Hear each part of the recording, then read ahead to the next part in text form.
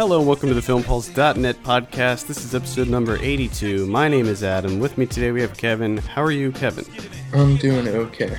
I'm doing okay as well. Today we have a wonderful show lined up. First we'll be speaking with director Ryan White on his new film, Good Old Frida, which hits theaters and VOD Friday. Then we'll be going over some of what we've been watching before getting into a feature review of Woody Allen's Blue Jasmine. And finally, we'll be going over this week's movie predictions, new on VOD and DVD and Blu-ray releases. First up, let's speak with director Ryan White on his new documentary, Good Old Frida. Ryan, thanks so much for taking some time to speak with me. For listeners who may not know, I was thinking maybe we could start by just telling us who Frida Kelly is. Yeah, so Frida Kelly was the Beatles secretary from beginning till end. So she worked for them in the years before, they were famous in the Cavern Club years, and she worked for them in the years after they disbanded. So she's one of their longest-serving employees. She's one of the very few survivors of that original Inner Circle. She's actually the only one from that Inner Circle who's never gone down on the record. So this film is the first time she's sharing her memories for the first time in 50 years. Now, how did you come to this project? Because it seems like this was almost something that Frida herself organized for her grandchildren.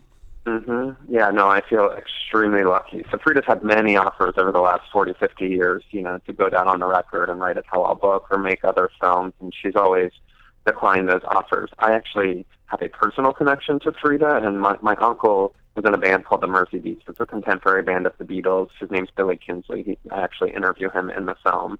So I've grown up around the generation of Liverpudlian musicians from the 1960s that were all around the Beatles. So I grew up around Frida. I knew her from family weddings or Christmases or events. I didn't know she was the Beatles secretary. As we go into the film, she's extremely private and has opted to live this life of anonymity. And, even though I was around her a lot growing up, I didn't know that she was the Beatles secretary. But as you said, she had reached this point in her life where she decided she might want to finally go down on the record and leave these stories as a legacy for her family who knew nothing about it. And so she actually approached me. She knew I was a documentary filmmaker, and I think, she wanted to do it with a team that she trusted and felt comfortable with. So she approached me about 3 years ago about making a film, and I was sold right away after my first conversations with her that, not only was she amazing stories, however, but this was an amazing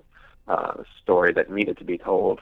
Yeah, exactly. And she's such a sweet lady. I mean, you're instantly just drawn into her and the stories that she's telling. Going back to what you were saying about she does seem like a very private person, and it's clear in the film that there are some aspects of her career back then that she wants to keep to herself. Were there any moments throughout the interviews that you did with her where you sort of had to maybe push her to talk about certain things or get certain things out of her?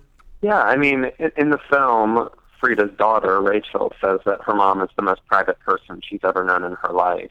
And Rachel came to the South by Southwest premiere in March, and when the film ended, she came up to me and she said 95% of that film was completely new to me. So this is the person closest to Frida in her life, and she didn't know 95% of these stories. So Frida has been very guarded and protective of the Beatles throughout the 40 years since she left her tenure with them. And so it was a very difficult process, I think, for her, even though she trusted us and she was felt comfortable in the interviews that it was a big deal for her to even be telling, her regular memories of the Beatles. And so, I think she didn't really even breathe a big sigh of relief until the South by Southwest premiere, when we had a packed house and full of Beatles fans, and she got a massive standing ovation. And I think that was the first time where she finally breathed a sigh of relief and said, thought, I'm glad I did this. But, there was a lot of pushing her, but Frida is a very sweet woman, but she is also a very tough woman, and so she pushes back. And so there were certain things that were clear to me. There's moments in the film where I ask her certain questions and she shuts me down, and I wanted to include those moments so you could see that she is, that she is still just as tough as she was when she worked for the Beatles. But she was their gatekeeper, and she in many ways managed, what people said about them and what press got to them. And so If it wasn't happening then, I don't think she was going to let a documentary filmmaker 40 years later really get that out of her either. Yeah, exactly. So in addition to the interviews, there's a ton of great photographs and archival footage from Frida's time with the Beatles. Were any of those items from her own collection, or did you find them elsewhere?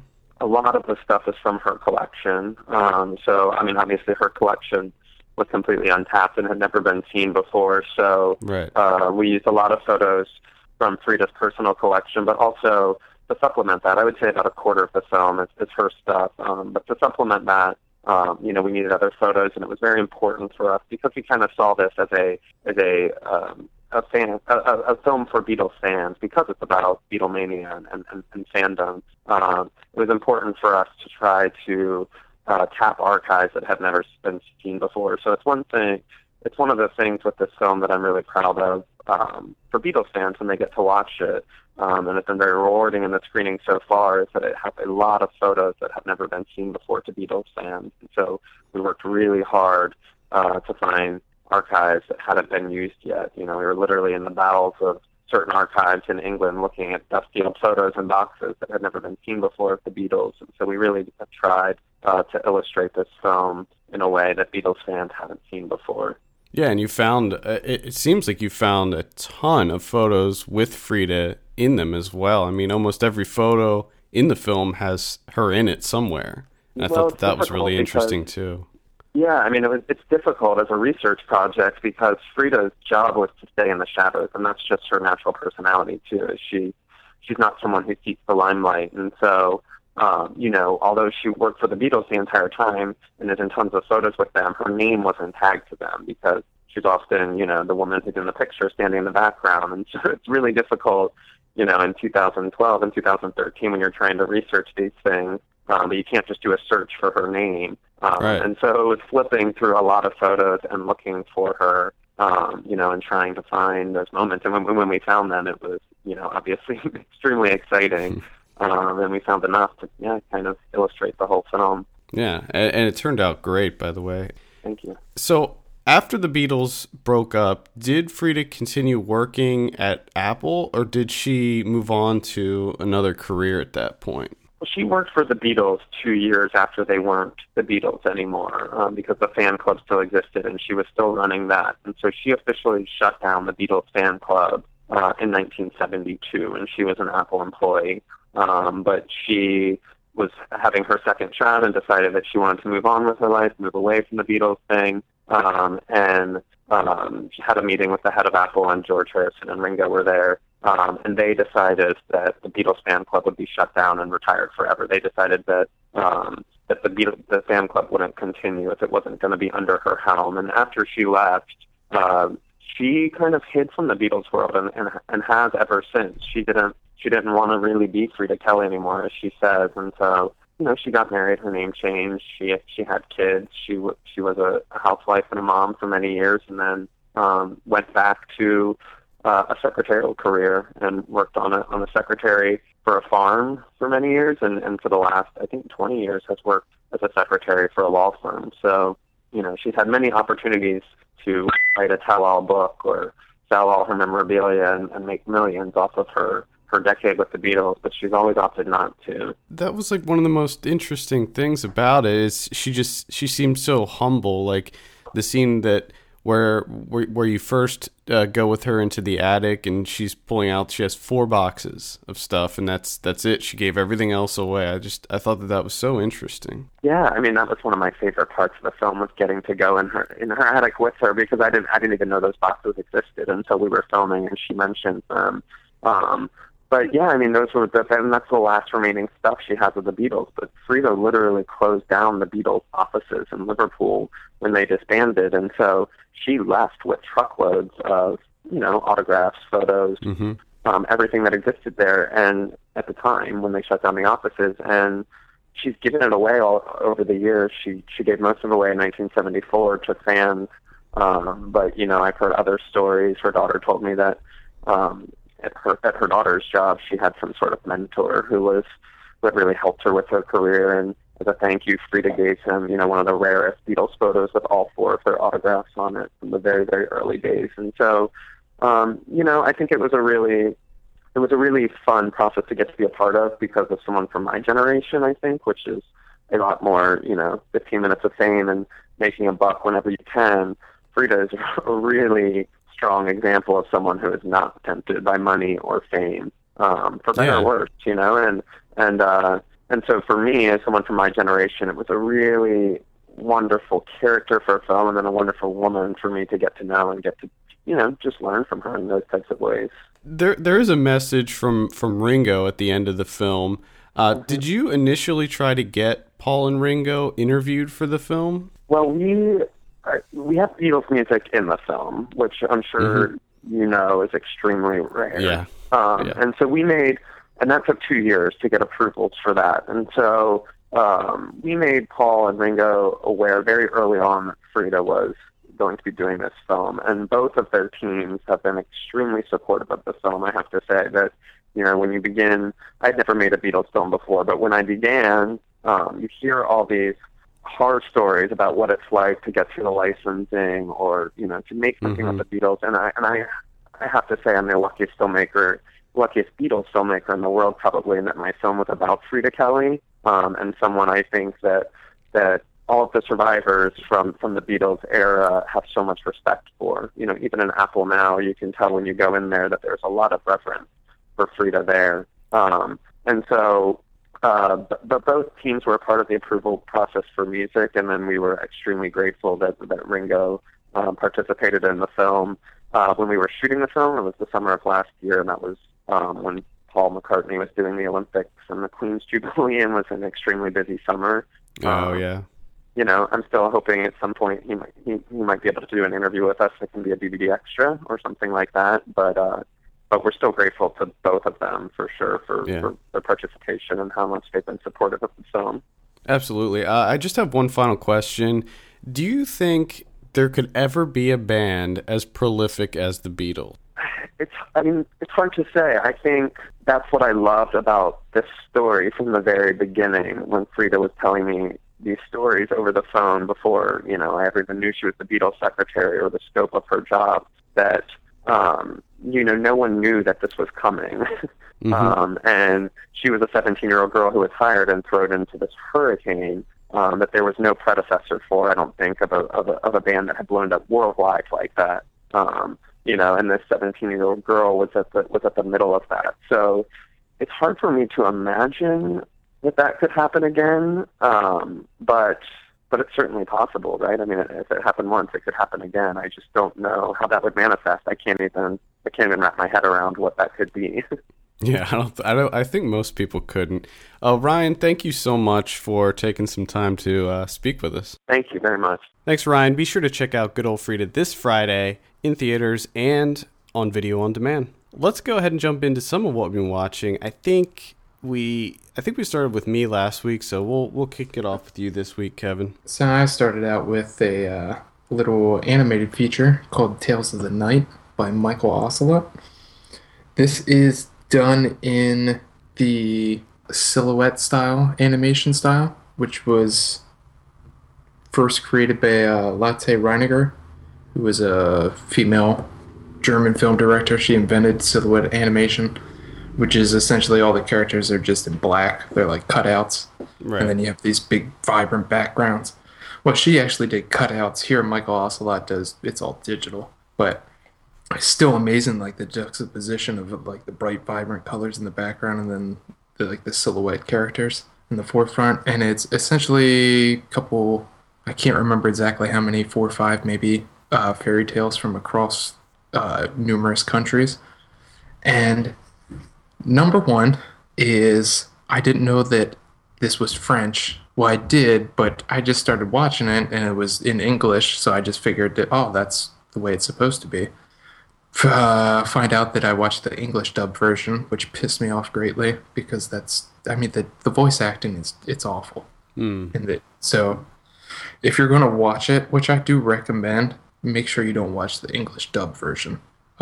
Second is, it is like one of the best things about this film is that it was in 3D, but it was used, very sparingly as sort of just to accent the animation, but gave it sort of like a diorama feel to it. Like the depth of like field of depth. Yeah, which I really wish I got to see, but I watched this. This is available on Netflix Play Instant, so I was unable to do that. I have a feeling that takes it to like a whole nother level.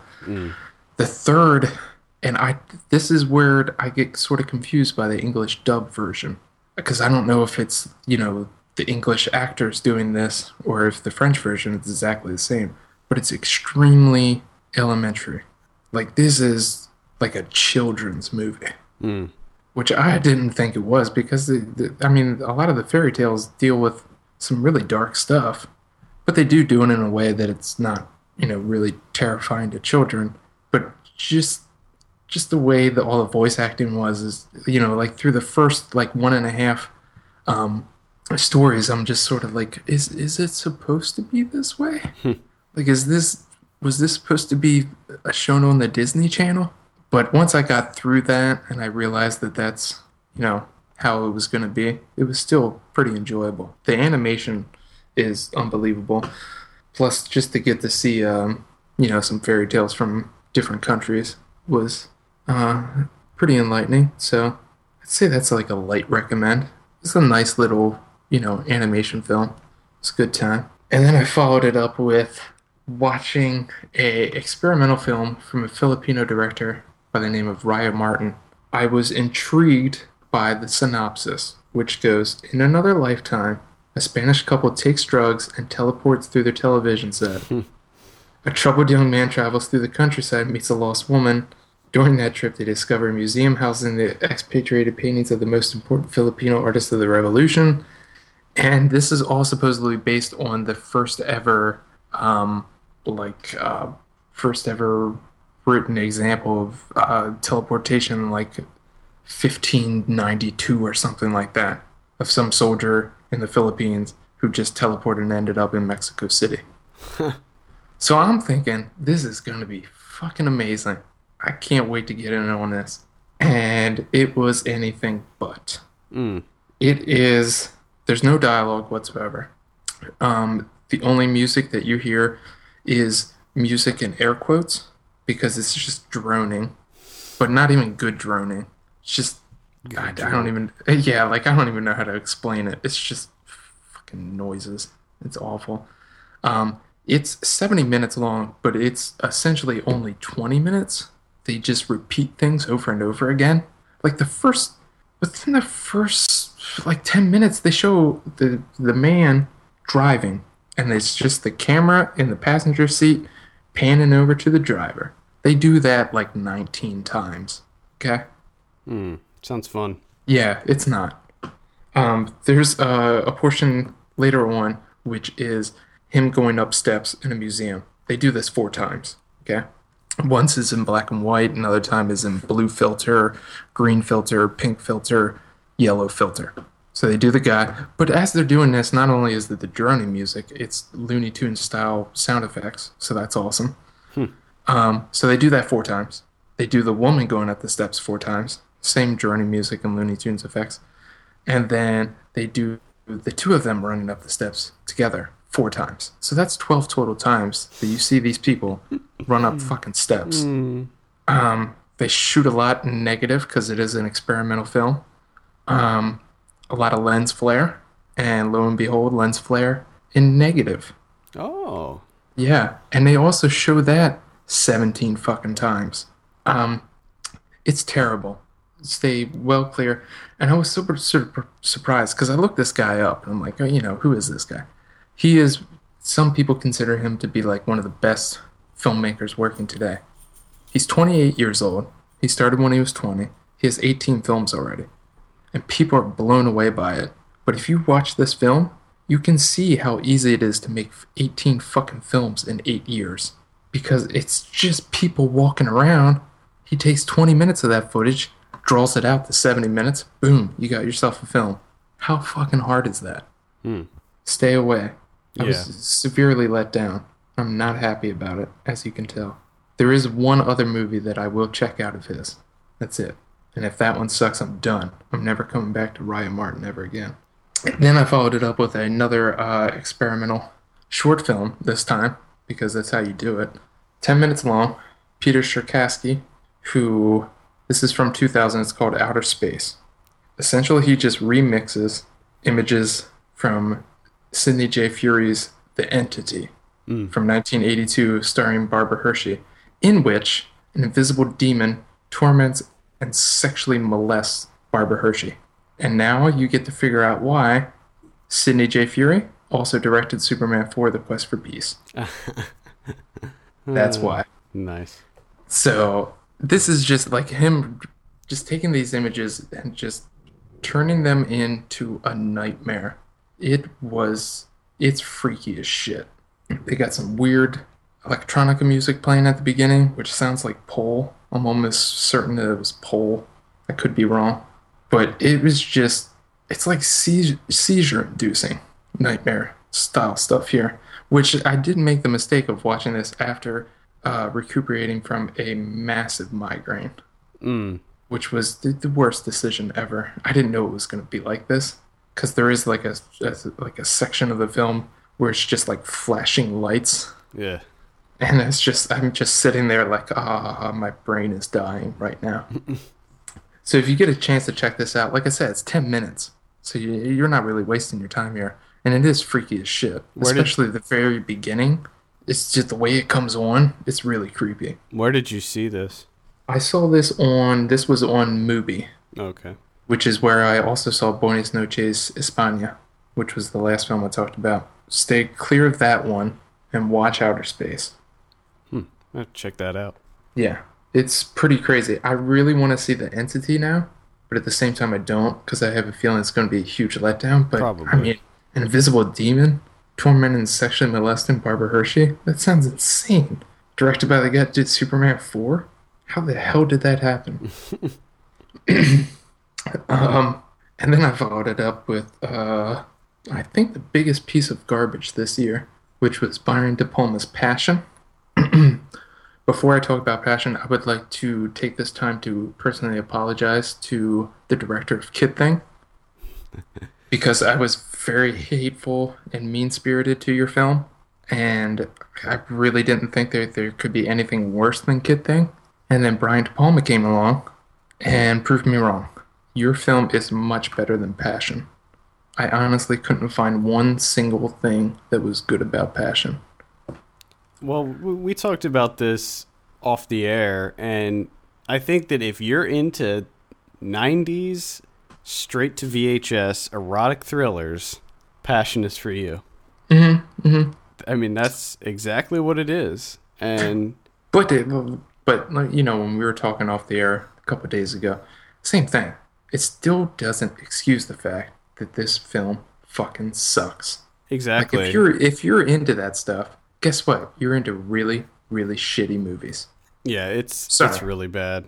It's fucking terrible. The score for this film is absolutely awful. The cinematography is terrible. The acting is terrible. But I will go on to, which I do have a review up for this on the site, and I didn't really talk about this in the review, but it's not their fault. Like the cinematographer, Jose Luis Alcaine, he works like he did The Skin I Live In, and a number of other films, and he's good. And most of the actors in this film are good actors. Yeah, they're good actors. They just... Everything comes back to De Palma. I think that... This is all De Palma's fault. Yeah, just the way that they were acting in the movie was really bad. They're just overselling their emotions. Just, way too much. And then the music plays into that. And then, a lot of the camera work plays into it. But the only thing that I can say to watch this for is the god-awful abomination that is the split screen. There's a split screen sequence at a certain point in time, which is one of the worst things I've ever seen in my life. You know, they don't do too much of the split screen anymore. You don't see that a lot. No, anymore. There's usually a reason. Because you have to be really good to pull off the split screen. I feel like a lot of the Tarantino clones that started coming out they used a lot of split screen. Yeah, they try and go for that Abel Gance split screen, maybe a triple screen. Well, there's one split screen that I still think was really impressive, and that was the one in Rules of Attraction. Do you remember that? Where That one was nice. it That was was, actually that was pretty technical the way that they did the split screen and then they cut it together into yeah, that one actual shot. apparently that's never been done before. They did it in that movie, and that looked so good. How it was, they just blended it together like that. I liked Yes. that. This complete opposite of that. Yeah, This is like one of yeah, the most ridiculous things I've ever seen in my entire life. As soon as it came on, I was because the the actions on the like the left portion of the screen slowly pushes the yeah. main action to the right, and just like as it was happening, I was like, no, no, you're not doing it. No, you're not doing that, are you? Are you? You're rewinding it just to push it back over. It's like, is this happening? Is this happening? And then it does it real quick. It finally pushes it out, and they're both there at the same time. On the right, it's Rachel McAdams fucking taking a shower. This most ridiculous thing ever. And then on the left is a ballet performance. And it's going for a little bit, and you're thinking, well, surely De Palma's not going to do this for too much longer. Nope, he does it for entire. It seems like he does it just to piss you off. Yeah, it's Oh, it's fucking terrible. pretty bad. I honestly, like, half a minute into it, I'm like, is this really happening? Yeah. Passion currently playing on video on demand and in select cities. Check it don't. out. No, fucking don't. Don't. It's god awful. And then I watched Samsara. Remember that? Yeah. Oh, Remember actually, that? I saw that twice. Oh, did you? Mm-hmm. These movies have a way of making me feel just really sad and depressed. Yeah, well, they are. It's just, I mean, there's so many beautiful images in this film, just like one after another of just exotic locations and just unbelievable landscapes and everything. And I'm never going to get to see them. Yeah, Like probably not. Samsara is as close as I'm getting, except for maybe Costco. They show Costco.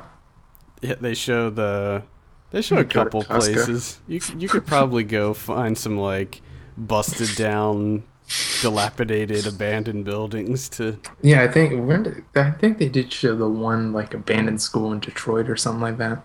I could probably take a vacation, go check that out. I think that might have been due to Katrina, because I think that was. Was that in New Orleans? I think so, because there was like Maybe. you could see there was like a lot of flood damage. I think from that. That's true. That's the only thing that I don't really like about Samsara movies like this. It's like, where are these images coming Yeah, from? exactly.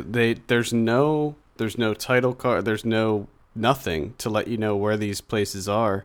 And there were several scenes in that movie where I was just like, where is that? I want to know where that is. Some of them are obvious, Hmm. but some of them are just like, what is this? Where are we at Yeah, here? what's going on? And I have no idea like how to rate this. Like I don't know how It's you rate impossible. movies. It's not a movie you can really review because No. it's not really a movie. It's not like a documentary.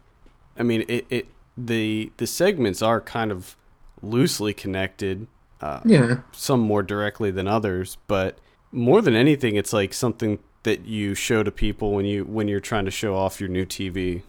Hmm. You just pop that in. Hey, check this out. It's sort of like how your friends come back from like vacation or whatever, and they're like, "Hey, do you want to see pictures of my vacation?" And you're always like, "Ah, fuck, I don't want to see your stupid pictures." Hmm. But imagine if one of your friends had like 70 millimeter film and got like the greatest pictures ever. You would be like, "Yeah, let me see them." Yeah. That's what Samsara is. Yep, pretty much. I watched it a second time when my dad came to visit, and I popped it in on the old Blu-ray, and he was like blown away by it. Yeah, I did get a little irritated towards the end where it seems like he started pointing like a finger at like a certain section of the American audience or maybe a capitalist audience. It's just like, give me a break. Like when they showed like the food processing, and then they showed all the fat people. Yeah, they showed like the Ratchet and Clank chicken gun, Hmm. and it's just like, come on. I could have done without that stuff. And then they showed like I'm not exactly sure if it was like the Philippines. I want to say the Philippines, where they were showing the jail and they had like the prisoners Right. staring at the camera. Yeah, I think and they're that supposed. I was- guess it was supposed to like elicit compassion from me. But I'm sitting there like I don't know why these people are in there. I don't know. Like I'm not going to show compassion for people that might be like baby killers. Well, I have no idea. I didn't get that from that part. I just got that it was kind of crazy looking to show like all those people doing like the dancing and stuff. I didn't really feel any kind of compassion towards them, or I didn't feel like it was supposed to. Maybe it was. I don't know. Maybe. Who knows? Either way, I didn't feel it. It just wasn't there. That's all I got besides Blue Jasmine. All right. Well, I had a pretty light week. I actually only watched one movie other than Blue Jasmine that wasn't a rewatch. But Nice. I did start the week off with rewatching Planes, Trains, and Automobiles with Steve Martin and John Candy. Which Holds up. I did this a while back, like months back, which I forgot to talk about. That's weird that we both decided this year to revisit Planes, Trains, and Automobiles. It was the exact same movie? Mm-hmm. Oh, Yeah. wow. Yeah. It does hold up. It holds up except for the music. Yeah. The music is the only thing that just doesn't hold up, but it is still hilarious. I mean, I was laughing my ass off at this movie Candy. because Goddamn candy. even though the technology's changed, the struggles are still the same, like dealing with rental car companies and flying and mass transportation and all the bullshit that you have to go through. And it's still hilarious. I love it. Absolutely love that movie. That is a great movie. Then I saw Q the Winged Serpent, which was my Grindhouse Weekly pick for the week. This was a really interesting kind of cult movie. I did see it's directed by Larry Cohen, and it stars Michael Moriarty, who I'm realizing I love Michael Moriarty, and I love the two of these guys together even more because Larry Cohen also directed The Stuff, which I talked about several months ago on the show, that also starred Michael Moriarty, and he's just such a great actor. Like, he's just so incredible. And this movie is worth seeing just for Michael Moriarty's performance. Like, I can't even describe it. It's baffling. That's how I would describe it, because he has these like crazy mood swings and he's just so weird, and some of the lines of dialogue he says are just so random and nonsensical. It's hilarious. Yes. But essentially the movie's about a winged serpent that somehow appears in New York City and starts killing people randomly. Awesome. And it also stars David Carradine and Richard Roundtree. Oh, sweet. This just came out on Blu-ray. Scream Factory put it out. And I don't know if we talked about the Shout Factory or Scream Factory releases, but they've been putting out some really great stuff as of late. Like, they've been getting the rights to a lot of these old kind of cult classic horror movies and like remastering them, repackaging them, and putting them out on Blu-ray, and they're great. So definitely recommend checking that out. Also check out The Stuff, which I think is hilarious and amazing. Stuff. Then I watched Teenage Mutant Ninja Turtles 1 and 2. This is a solid week for you. Yeah, rewatched both of those, and Teenage Mutant Ninja Turtles 1 starring Sam Rockwell, still fun, and it's really interesting to see Sam Rockwell as like a teenager. Did he kill it? He killed it, yeah, of course. Dude, because he kills it in everything. I just wanted to know if he was killing it as a teenager. Yeah, of course he killed it. Casey Jones, he was awesome in it too. But nice. You know, it's interesting because I was thinking about it as I was watching it, and obviously it doesn't hold up as... Don't say that. ...as what you would hope. But it's still interesting to think about, like, they must have this was such a huge risk for them to make this movie, like, with the suits and stuff, and, like, it's a lot darker than what you would expect, and I just thought it was really interesting, the decisions they made with that movie. It's awesome. Skeet Ulrich was also in this. I don't even remember him in that. But he was an uncredited thug. He was probably with Rockwell. But you probably couldn't tell because you were so, like, just because Rockwell's so magnetic Yeah. Yeah. that your eyes were just fixated on Sam Rockwell, I completely oblivious to Skeet Ulrich. I definitely like the first one more than the second one. The second one gets a little bit. The action scenes, like the fight scenes, are better in the second one, I think, but it gets a little kind of cornbally.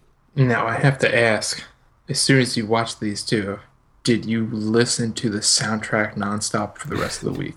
No, I didn't, but I probably will. Damn right you will. But yeah, I mean, it's fun to watch because the whole time I'm watching it, I'm just like, yeah, this is my childhood right here. It's like kids skateboarding and playing arcade games, and it just brought me right back to my childhood. It's kind of incredible how one movie can pretty much encapsulate your entire childhood. Yeah, they're still fun to watch. I also wanted to mention a couple games that I've been playing because I didn't watch a whole lot of movies this week. I've been playing a shitload of games, and there's two that I've been playing that I wanted to mention. They're indie games, and they're both available on Steam.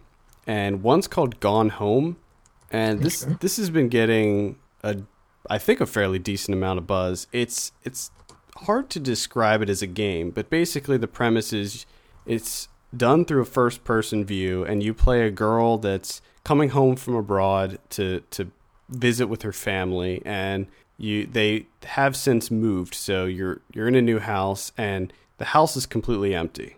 Your sister's gone, your parents are gone, and the premise of the game is you need to kind of explore the house and try to put together the pieces as to where they are.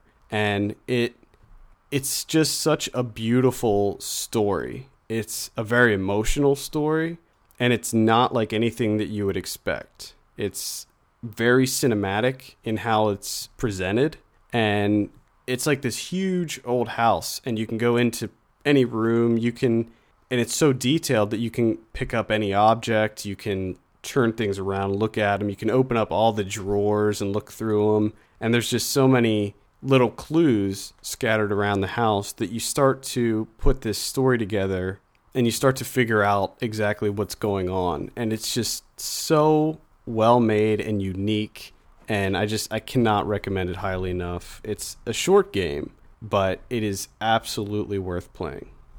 Thanks a lot, Gone Home. Yeah, like you would probably like it a lot. I think that you would really like it. If I had time, I would like it. It's a very short game. It doesn't take long to go through it. I think I beat it in I didn't beat it in one sitting. I think it was maybe like 3 hours or something total. Okay. The other game that I've been playing is a game called Papers, Please. And this is another game on Steam that it's essentially like a border patrol or border agent simulator where you play an inspector at a border of a country, and it's a fake country, but it's kind of like Russia. It's similar, and the game is you either letting people through into the country or denying them, and it sounds kind of rudimentary, and it sounds. This is what you're doing with your time.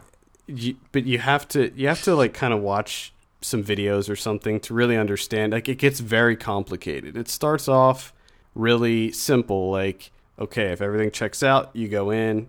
If not, you go out. But then they start giving you all these different rules and regulations that you have to follow, and then eventually you can detain people. There's assassination attempts, people trying to sneak over, and it just gets gradually more complicated as it goes on. And each level is 1 day, and you get paid, and you have to spend the money on things like heat, rent, food, medicine if somebody in your family's sick, and it gets very complex as it goes on. And there's 20 different endings to the game, so there's a lot of ways that you can lose or sort of win, as it were. But very, very fun. It's sort of like Carmen Sandiego in a way. Carmen Sandiego was the shit, dude. But yeah, this is another one where you can just sort of pick it up and play it. It's a really small download, and the days, each level is relatively short. So it's one of these games that you can just pick up, play it for a few minutes, and then just let it go. But Carmen Sandiego brings me to a question. When was the last time a game came with like an oh encyclopedia? god, I don't know. I know that there's I know that there's like several apps you can get for this game, like reference guides and stuff. Because in the game you get like a rule book, and it's as you progress. Like my game, I'm on day 31, and it gets really complex. There's like all different seals and ambassador or like foreign dignitaries have different credentials, and it just gets really, really complicated. And I know that there are some apps out there that you can get like as guidebooks and stuff. So nice. Papers, Please is the name, and I definitely recommend it. So, all right, let's go ahead and get into our feature review of Blue Jasmine. This is written and directed by Woody Allen, stars Kate Blanchett, Alec Baldwin, Peter Sarsgaard, Louis C.K. is in it. What is the Sally Hawkins? Andrew Dice Clay. The Dice Man. I have a synopsis here. A life crisis causes a vapid and narcissistic socialite to head to San Francisco, where she tries to reconnect with her sister.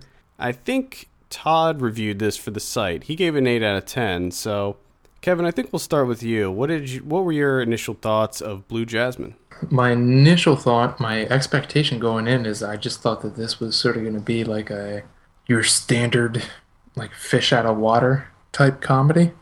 And I was completely surprised at how much depth that this film had. And it's really, there's a part of me that wants to say that it doesn't really come off like a Woody Allen film. I mean, certain portions of it does. Yeah, it's funny that you mentioned that, actually. I was just talking with my dad about this yesterday after I saw it, and he's like, well, I don't really like Woody Allen films. And I was like, yeah, but there's a lot of parts of this that don't feel like a Woody Allen film. Yeah, there's actually an extreme amount of depth in this film that it's not really there on the surface. But if you start to think about like what transpires throughout the movie, you start, coming across a lot of different things. If you start breaking down what's happening. Right.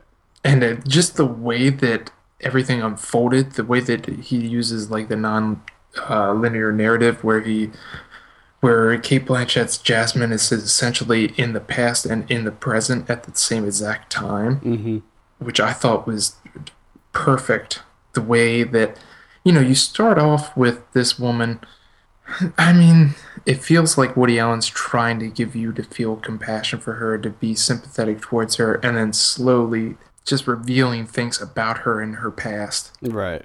Kind of just sort of starts away. Yeah, starts to chip away at it and starts to make you think, like, should I really be sympathetic towards her? Yeah, you realize that she's not really a good person. Like, she's not, like, sure, she had a rough go of things, but... Yeah, that's the thing that's really surprised me is really towards the end, which I don't want to get into because there is a lot of spoilers to be had in this film, is that it is really surprising towards the end. When they start revealing some things, you're like, holy shit. And here's I don't think that this is getting into a big spoiler, but here's what I thought how it was going to play out, right? So you have the two sisters, and they both have these specific type of men that they gravitate towards, and that they think are kind of like the ideal man. And I was thinking that it was going to kind of take your typical romantic comedy route, and they're going to learn that, oh, well, okay, this type of person is not the best for me, and they're going to learn the error of their ways and blah, blah, blah. But it doesn't go there at all. And and I was so glad that it didn't go there. Yeah, that's what judging from the trailers, that's what I was thinking. It was, fish out of storytelling. That's where most of the comedy was going to come from, is this New York socialite. Right. Played by Kate Blanchett in the world of just everyday average Joes, blue-collar workers. And they do go there a little bit with it. They do go there a little bit with it, but there's so much more to this than just that. And I think that has to do with most the characters. The characters in this film are so deeply developed that Mhm. I was just blown away. Even like the kind of like tertiary characters like Louis C.K. and Andrew Dice Clay. Like, Let me get into Andrew Dice Clay real quick. Who the hell would have thought going in to see Blue Jasmine that the most redeeming character out of this entire film would be played by Andrew Dice Clay, oh, I was so happy to. who kills it. Yeah, I was just gonna say, I'm so happy that he was in this and he just dominated the screen. He was so great in this movie. Oh my god, he fucking kills it in this film. Like, and as soon as it was done, I was just honestly thinking to myself, please put Andrew Dice Clay in tons of films. Yeah, he Please. just like he definitely deserves it. He was in I think it was maybe the last season or the second to last season of Entourage, and he was pretty good in that too. So I'm hoping that he's going to have a bit of a renaissance here because he was just fantastic, and everybody was really good in this. The character he plays, which is Augie, which is Sally Hawkins' like first husband, and Sally Hawkins and Kate Blanchett are the sisters, and just like everything that he's going through. Like, I mean, just think about it a little bit. He loses all of his money because of Alec Baldwin's character. And there's just a very small scene at the end where he's talking to Kate Blanchett, Right. and she's just like, get over it, move past it. I heard you got a job in Alaska. And he fucking loses it. And if you really think about that, I mean, this guy's life was completely fucking wrecked. You're right. Yeah. To the point where people think that him getting a job laying pipe in Alaska away from his 2 kids is a good thing. Right. And And by he's that, bitter about it, and rightly so. yeah. And that scene right there, that confrontation was just so incredible between both characters, both Kate Blanchett and Andrew Dice Clay. Like, that scene that really just drove it home for me because it lets you know where she's at and how she's looking at this too, which is ridiculous. And by that point, I really didn't like her at all because she's just so full of herself. She really is narcissistic, Oh, yeah. But I guess the big thing that we should talk about is Kate Blanchett's performance because I gotta say she's probably a shoo-in for the Oscar for this. Definitely. She does do a great job as Jasmine. But I will have to say that as much as I heard about Kate Blanchett's performance, I was completely surprised by Sally Hawkins' performance. Not to say really surprised, because she's a great actress, but I thought she went toe-to-toe with Kate Blanchett She was throughout the entire film. Everybody really was great in this. I mean, even Louis C.K., who has a very small part, I liked where they went with his character too, because it's almost like he sort of played against type in that Louis C.K. is a kind of guy that you normally like. He's kind of a teddy bear mostly. He's gross, but he's like a teddy bear. It's like a gross teddy bear. Yeah, but in this movie, he's kind of a douche in a way. I think I'm getting. But you don't realize it, and even the way that they reveal his douchiness, it's very subtle. Right. And I mean, you don't even hear the dialogue that he's applying. It's just run through Sally Hawkins, which I thought was fantastic. Have you seen Happy Go Lucky? I almost watched that after seeing this. No, I have not seen. I want to see that now. That's a movie that I've been meaning to watch for a long time. Yeah, Sally Hawkins kills it in Mike Leigh films. Yeah, she just kills it. But also Bobby Cannavale as Chili, like he kills it in this film. Yeah. I'm seeing 4 Oscar noms here. I think that this has potential to really win a lot of awards. I think. Yes. Because it's just when you break it down and the more you think about it, it's a movie where, like, on the surface level, it's kind of a fun.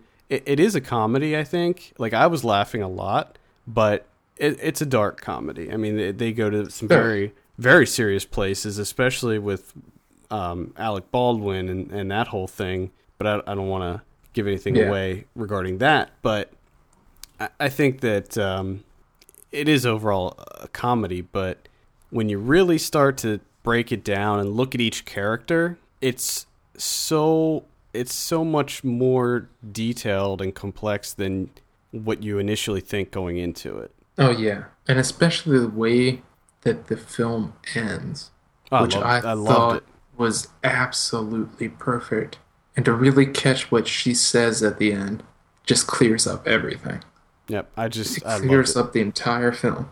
And I But love there was, going back to what you were saying about the non-linear structure of everything. I loved how they did that. How they were just giving us little pieces of what oh happened.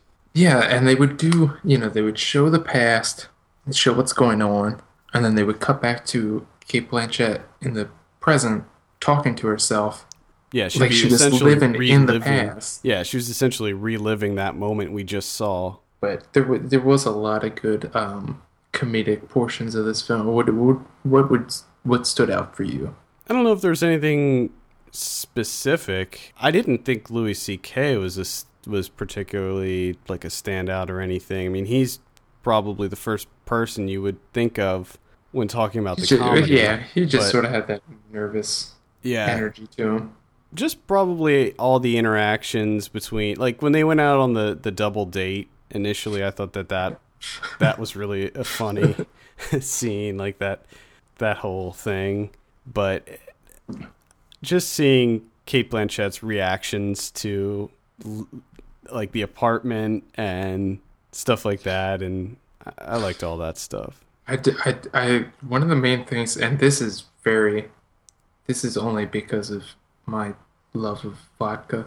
The when they're out on the double date and he's saying like, "Oh, you like vodka?" Oh, the Oh, Russian. my Russian friends, and they don't like explicitly show like what type of vodka it is, but I could tell from the bottle that he was bringing down that it's like a $12 bottle of vodka. It's like it's bottom shelf, and I'm just that made me laugh. And then towards the end of the film, where Sally Hawkins and Kate Blanchett are going at it, and Bobby Cannavale's like, Kate Blanchett runs off, and Bobby's like, she said a lot of things that really hurt, but oh my god, I forgot about that line. That was one of my favorite lines in the entire movie. It was so funny.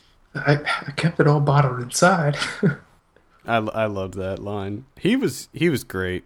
I liked him on. He was on Boardwalk Empire last season. He played a real despicable bastard on Boardwalk Empire, and he Now, was great in that too. what do you think of the news that Woody Allen wants nothing more than to do a buddy film with Louis C.K.? Is it what? It's Woody Allen in the movie? Woody Allen and Louis C.K. as a buddy comedy. I guess it depends on what they're going to be doing. I don't give a shit what they're doing. I just want it to happen.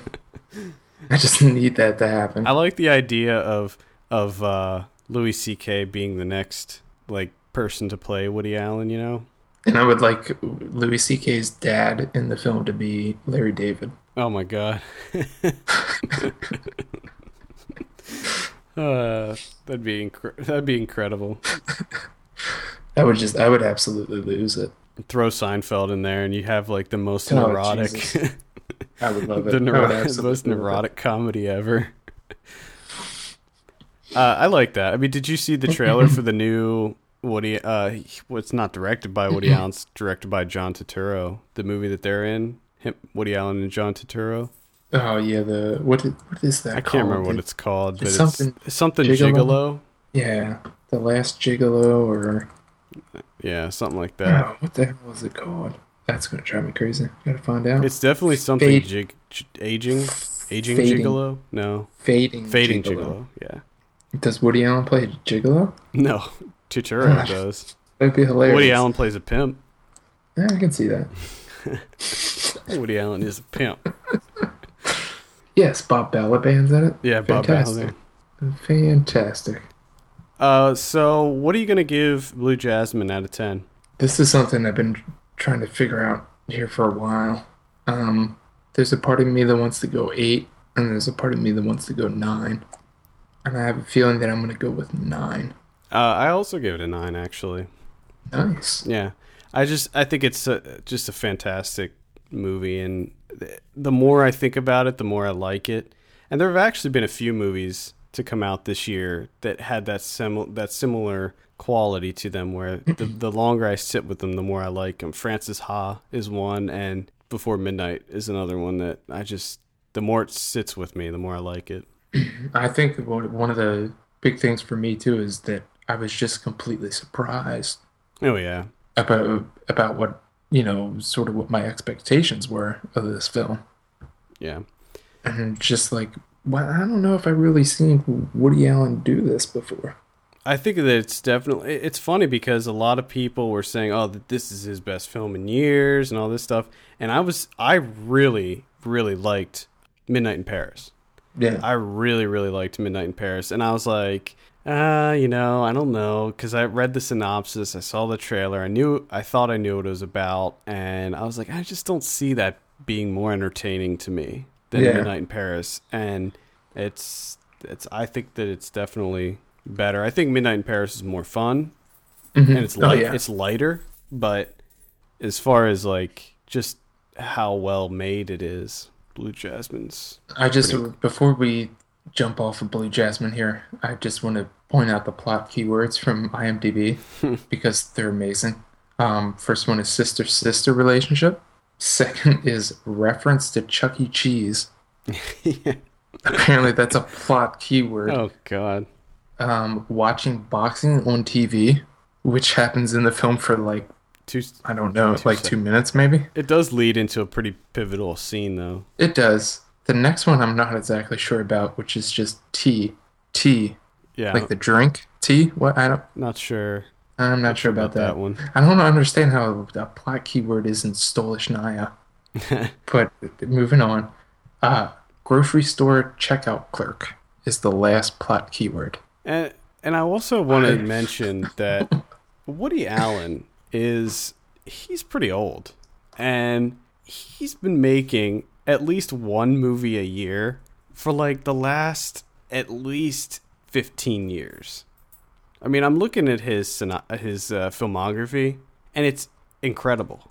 He's been Oh, making he's great. he's been making a movie a year since 77. He's also the type of guy that he's the main director for me that even if I don't like his film, I usually have a good time while I'm watching it. Like, I'm not really offended if it's bad. Like, I didn't like To Run with Love. I didn't really like You Will Meet a Tall Dark Stranger. But as I was watching them, I was like, yeah, this is working. I'm enjoying myself. Yeah, I But haven't. then, you know what I mean? Like, afterwards, I'm like, yeah, that was a poor movie. Yeah, I To Run with Love didn't work for me on any level. I didn't like it at all. But I know, but you know what I mean? I'm not sitting there no, like, yeah, yelling at the exactly, screen like, what the exactly. No, this is so fucking terrible. yeah, I get Like, what you mean. like I'm not. passion. I Like don't like passion. absolutely love Woody Allen movies. Like I don't have to see each one or anything. But I think recently he's been putting out a lot of really great stuff. I just always seem to have a good time with Woody Allen. Yeah. Well, there you have it. Blue Jasmine playing in theaters now. Highly recommend going to see it. You will not be disappointed. Shouldn't And be. don't let the Woody Allen name dissuade you. I feel like a lot of people were just like, I don't like Woody Allen. Like, just get over that shit. Yeah, Just get over it move and go past see it. But yet you'll watch Passion and be like, oh, it's Classic De Palma. it. Classic De Palma. Classic De Palma's been doing the same shit for years. Awesome. Yeah, anyway. Well, let's go over some predictions. Closed Circuit. You said 54, I said 52, actual 44, Closed Circuit. Getaway. You said 30, I said 35, actual 2. Oh, what? Uh, 1 second. I gotta see who it is. Who is it? man. We have to like keep track of this and see how often it's the same person Yeah. that likes. I'm not seeing anything. Okay, Lawrence Topman from the Charlotte Observer. Yep. Sure. Sometimes I wonder if some of these people are being paid, Oh, they definitely are. you know? Oh, they definitely are. I feel like I said it before that when we did our review of the Canyons, I feel like Salon.com got paid Uh-huh. to write a glowing review. What do you remember? I was telling you about Film Comment. They're talking about how much they love the film, and then in their interview with Paul Schrader, he's talking about how he's working on this huge article for Film Comment. Yeah. They've been working together, and I'm thinking, well, of course you're gonna like his film. Give me a break. Yeah. And then finally we have One Direction, This Is Us. You said 70, I said 72, actual 68. Nice, So- nailed it. I know my One Direction, dude. Yeah, and unfortunately I don't. I'll have to That's sad. You gotta work on that. I'll have to not bother learning up on them. Next week, we only have one movie. That's Riddick. Wow. What do you think on Riddick? What a weekend. 24. 24? Okay. Well, I hope it'll be at least somewhat decent, but I don't think it will be, so I'll say 18.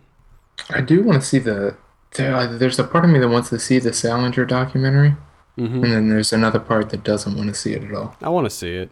I want to see it, but I feel bad that I want to see it. Like, the guy just wanted to be left alone. Well, now everything's going to be exposed to the world. I know. So it sort of bothers me. Salinger is in limited release next weekend, as is Adore and Hellbaby, Touchy Feely, My Father and the Man in Black, A Teacher, Red Obsession, and Good Old Frida. A lot of those are going to be available on video on demand, notably Adore, which is the Naomi Watts and Robin Wright movie that I have no interest in. I'm sort of confused because it says 83% on Rotten Tomatoes, but everything that I've seen so far has been saying that it's absolutely terrible. I have no interest in it at all. It's about two besties that fall in love with each other's sons. Yeah, that's just stupid. Yeah. That's ridiculous. Also on video on demand, we have All the Boys Love Mandy Lane. Remember that movie from 2006? Oh, I was going to say 97. Yeah. Finally coming out in theaters and video on demand. Wow. Not sure what happened with that one. But wasn't that already out on DVD? No, it never came out. What the hell? It never came out. I don't know. That's bizarre. I don't know why. I've seen it. It's great? No, it's amazing. It's good. It's not bad. I don't know what happened with that, but also on demand we have Red Obsession, which is a documentary about wine in China. Sure. Yeah, looks interesting. And Good Old Frida. DVD and Blu-ray releases. This is for Tuesday, September 3rd, 2013. We have Cockneys vs. Zombies. I didn't really like this. I mean, it's pretty much just a Shaun of the Dead clone. Yeah.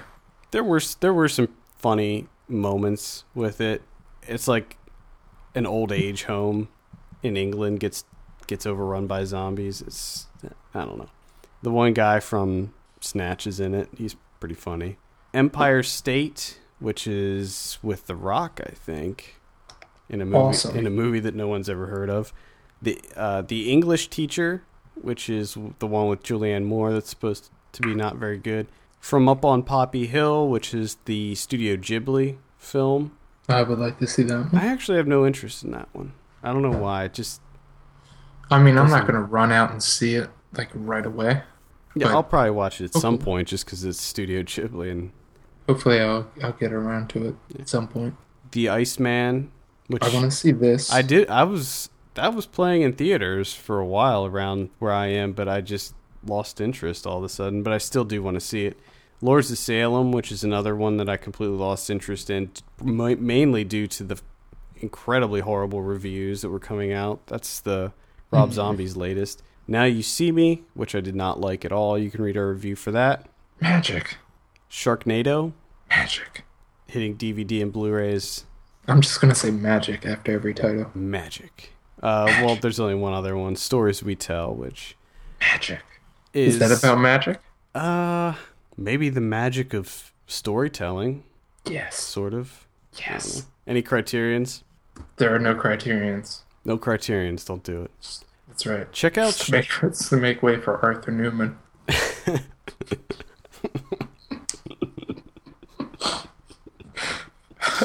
Oh my god. Talk about a movie that should never fucking exist. Oh, I don't know why I found that so funny. Because the title itself is just mind-numbingly boring. Well, since there's no criterions, I would say check out Shout Factory's releases. They just came out with a big Bruce Lee box set, I think. Sweet. So check out some of what they got going on. I think also Arthur Newman is directed by a guy named Dante Areola. No, oh, that's that's even better. Think about that for a little bit. That's even better. That's fantastic. I think that'll wrap it up. That's how you have to. Yep. Dante Areola. For all the latest film news and reviews, visit us at filmpulse.net. Send us an email at feedback@filmpulse.net. Follow us on Twitter @filmpulse.net. And be sure to rate us on iTunes. We appreciate that very much. For filmpulse.net, my name is Adam. And I'm Kevin. And we will see you on Thursday for Ryan Watches a Movie. Blue moon, you saw me standing alone, without a dream in my heart, without a love of my own. Blue moon, you knew just what I was. First, we'll be speaking with director. Fucking dog. Dog.